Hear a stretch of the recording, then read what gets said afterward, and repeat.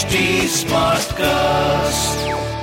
You are listening to a Mint production brought to you by HT Smartcast.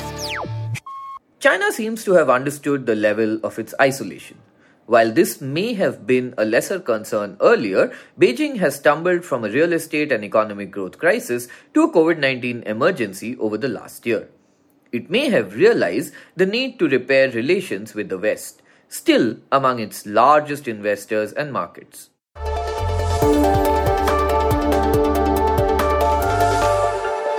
The internet gave us short attention spans. We preferred to like and share content instead of reading and sometimes even watching it. At Mint, we decided to come up with the Mint Primer, which breaks down the big news of today into short, quick, consumable questions and answers. On this podcast, you will find information about everything from cybercrime to RBI's new repo rates. I'm Prasid Banerjee, and this is what happened today. Today's primer is written by Shashank Mattoo. A series of changes by China signals that Beijing is abandoning a diplomatic strategy that has earned it an unpleasant reputation. In this episode, we break down China's so-called wolf warrior diplomacy, how it developed, and why Beijing may be looking to give it up.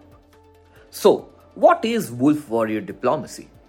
Wolf warrior diplomacy refers to the aggressive style adopted by Chinese diplomats over the last few years. The term is inspired by the Chinese film franchise Wolf Warrior, which depicts Chinese protagonists confronting and besting Western powers.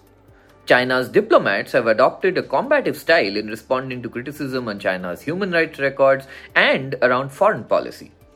Its diplomats have stormed out of meetings and have even gotten into fistfights with counterparts. Wolf warrior diplomacy has precipitated highly public diplomatic clashes with the US, Sweden, and France. And what has changed now? China seems to be backtracking on this highly aggressive diplomatic strategy. First, Beijing appointed Qin Gang, the country's ambassador in the US, to the post of foreign minister. During his time in the US, Qin Gang played down wolf warrior diplomacy and stated that China's envoys would pursue quote-unquote peaceful diplomacy. He also made an effort to be seen as more likable and even appeared at NBA basketball games. Meanwhile, Foreign Ministry spokesperson Zhao Lijian, who was seen as the first wolf warrior and is known for his abrasive style, was shunted off to an obscure division in the Foreign Ministry. So all this must mean that wolf warrior has impacted China, right? Well, Beijing has taken a significant hit to its soft power and image in global capitals as a result of this style. A poll by Pew Research found that views of China, which were significantly positive around a decade ago, have turned sharply negative in a number of global capitals. Citizens in advanced countries like the US, UK, and Australia held negative views of China as well. And all that brings us to why the policy is being reconsidered. China seems to have understood the level of its isolation. While this may have been a lesser concern earlier, Beijing has stumbled from a real estate and economic growth crisis to a COVID-19 emergency over the last year. It may have realized the need to repair relations with the West, still among its largest investors and markets. German Chancellor Olaf Scholz visited China recently and rubbished talks of decoupling. Charles Michel of the European Council and Australian Foreign Minister Penny Wong were also hosted by China recently. But all this only works if there's meaningful change on the cards, right? The about turn may simply be an alteration of form rather than substance.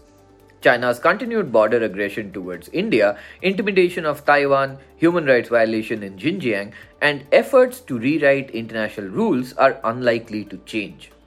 Some experts say the change may reflect its need to stabilize economic and political relationships at a time of domestic crisis. In other words, China will be driven more by a sense of danger and crisis and less by a genuine change of heart about its relationship with the West. And that was a quick glimpse at today's front page. We'll see you again tomorrow.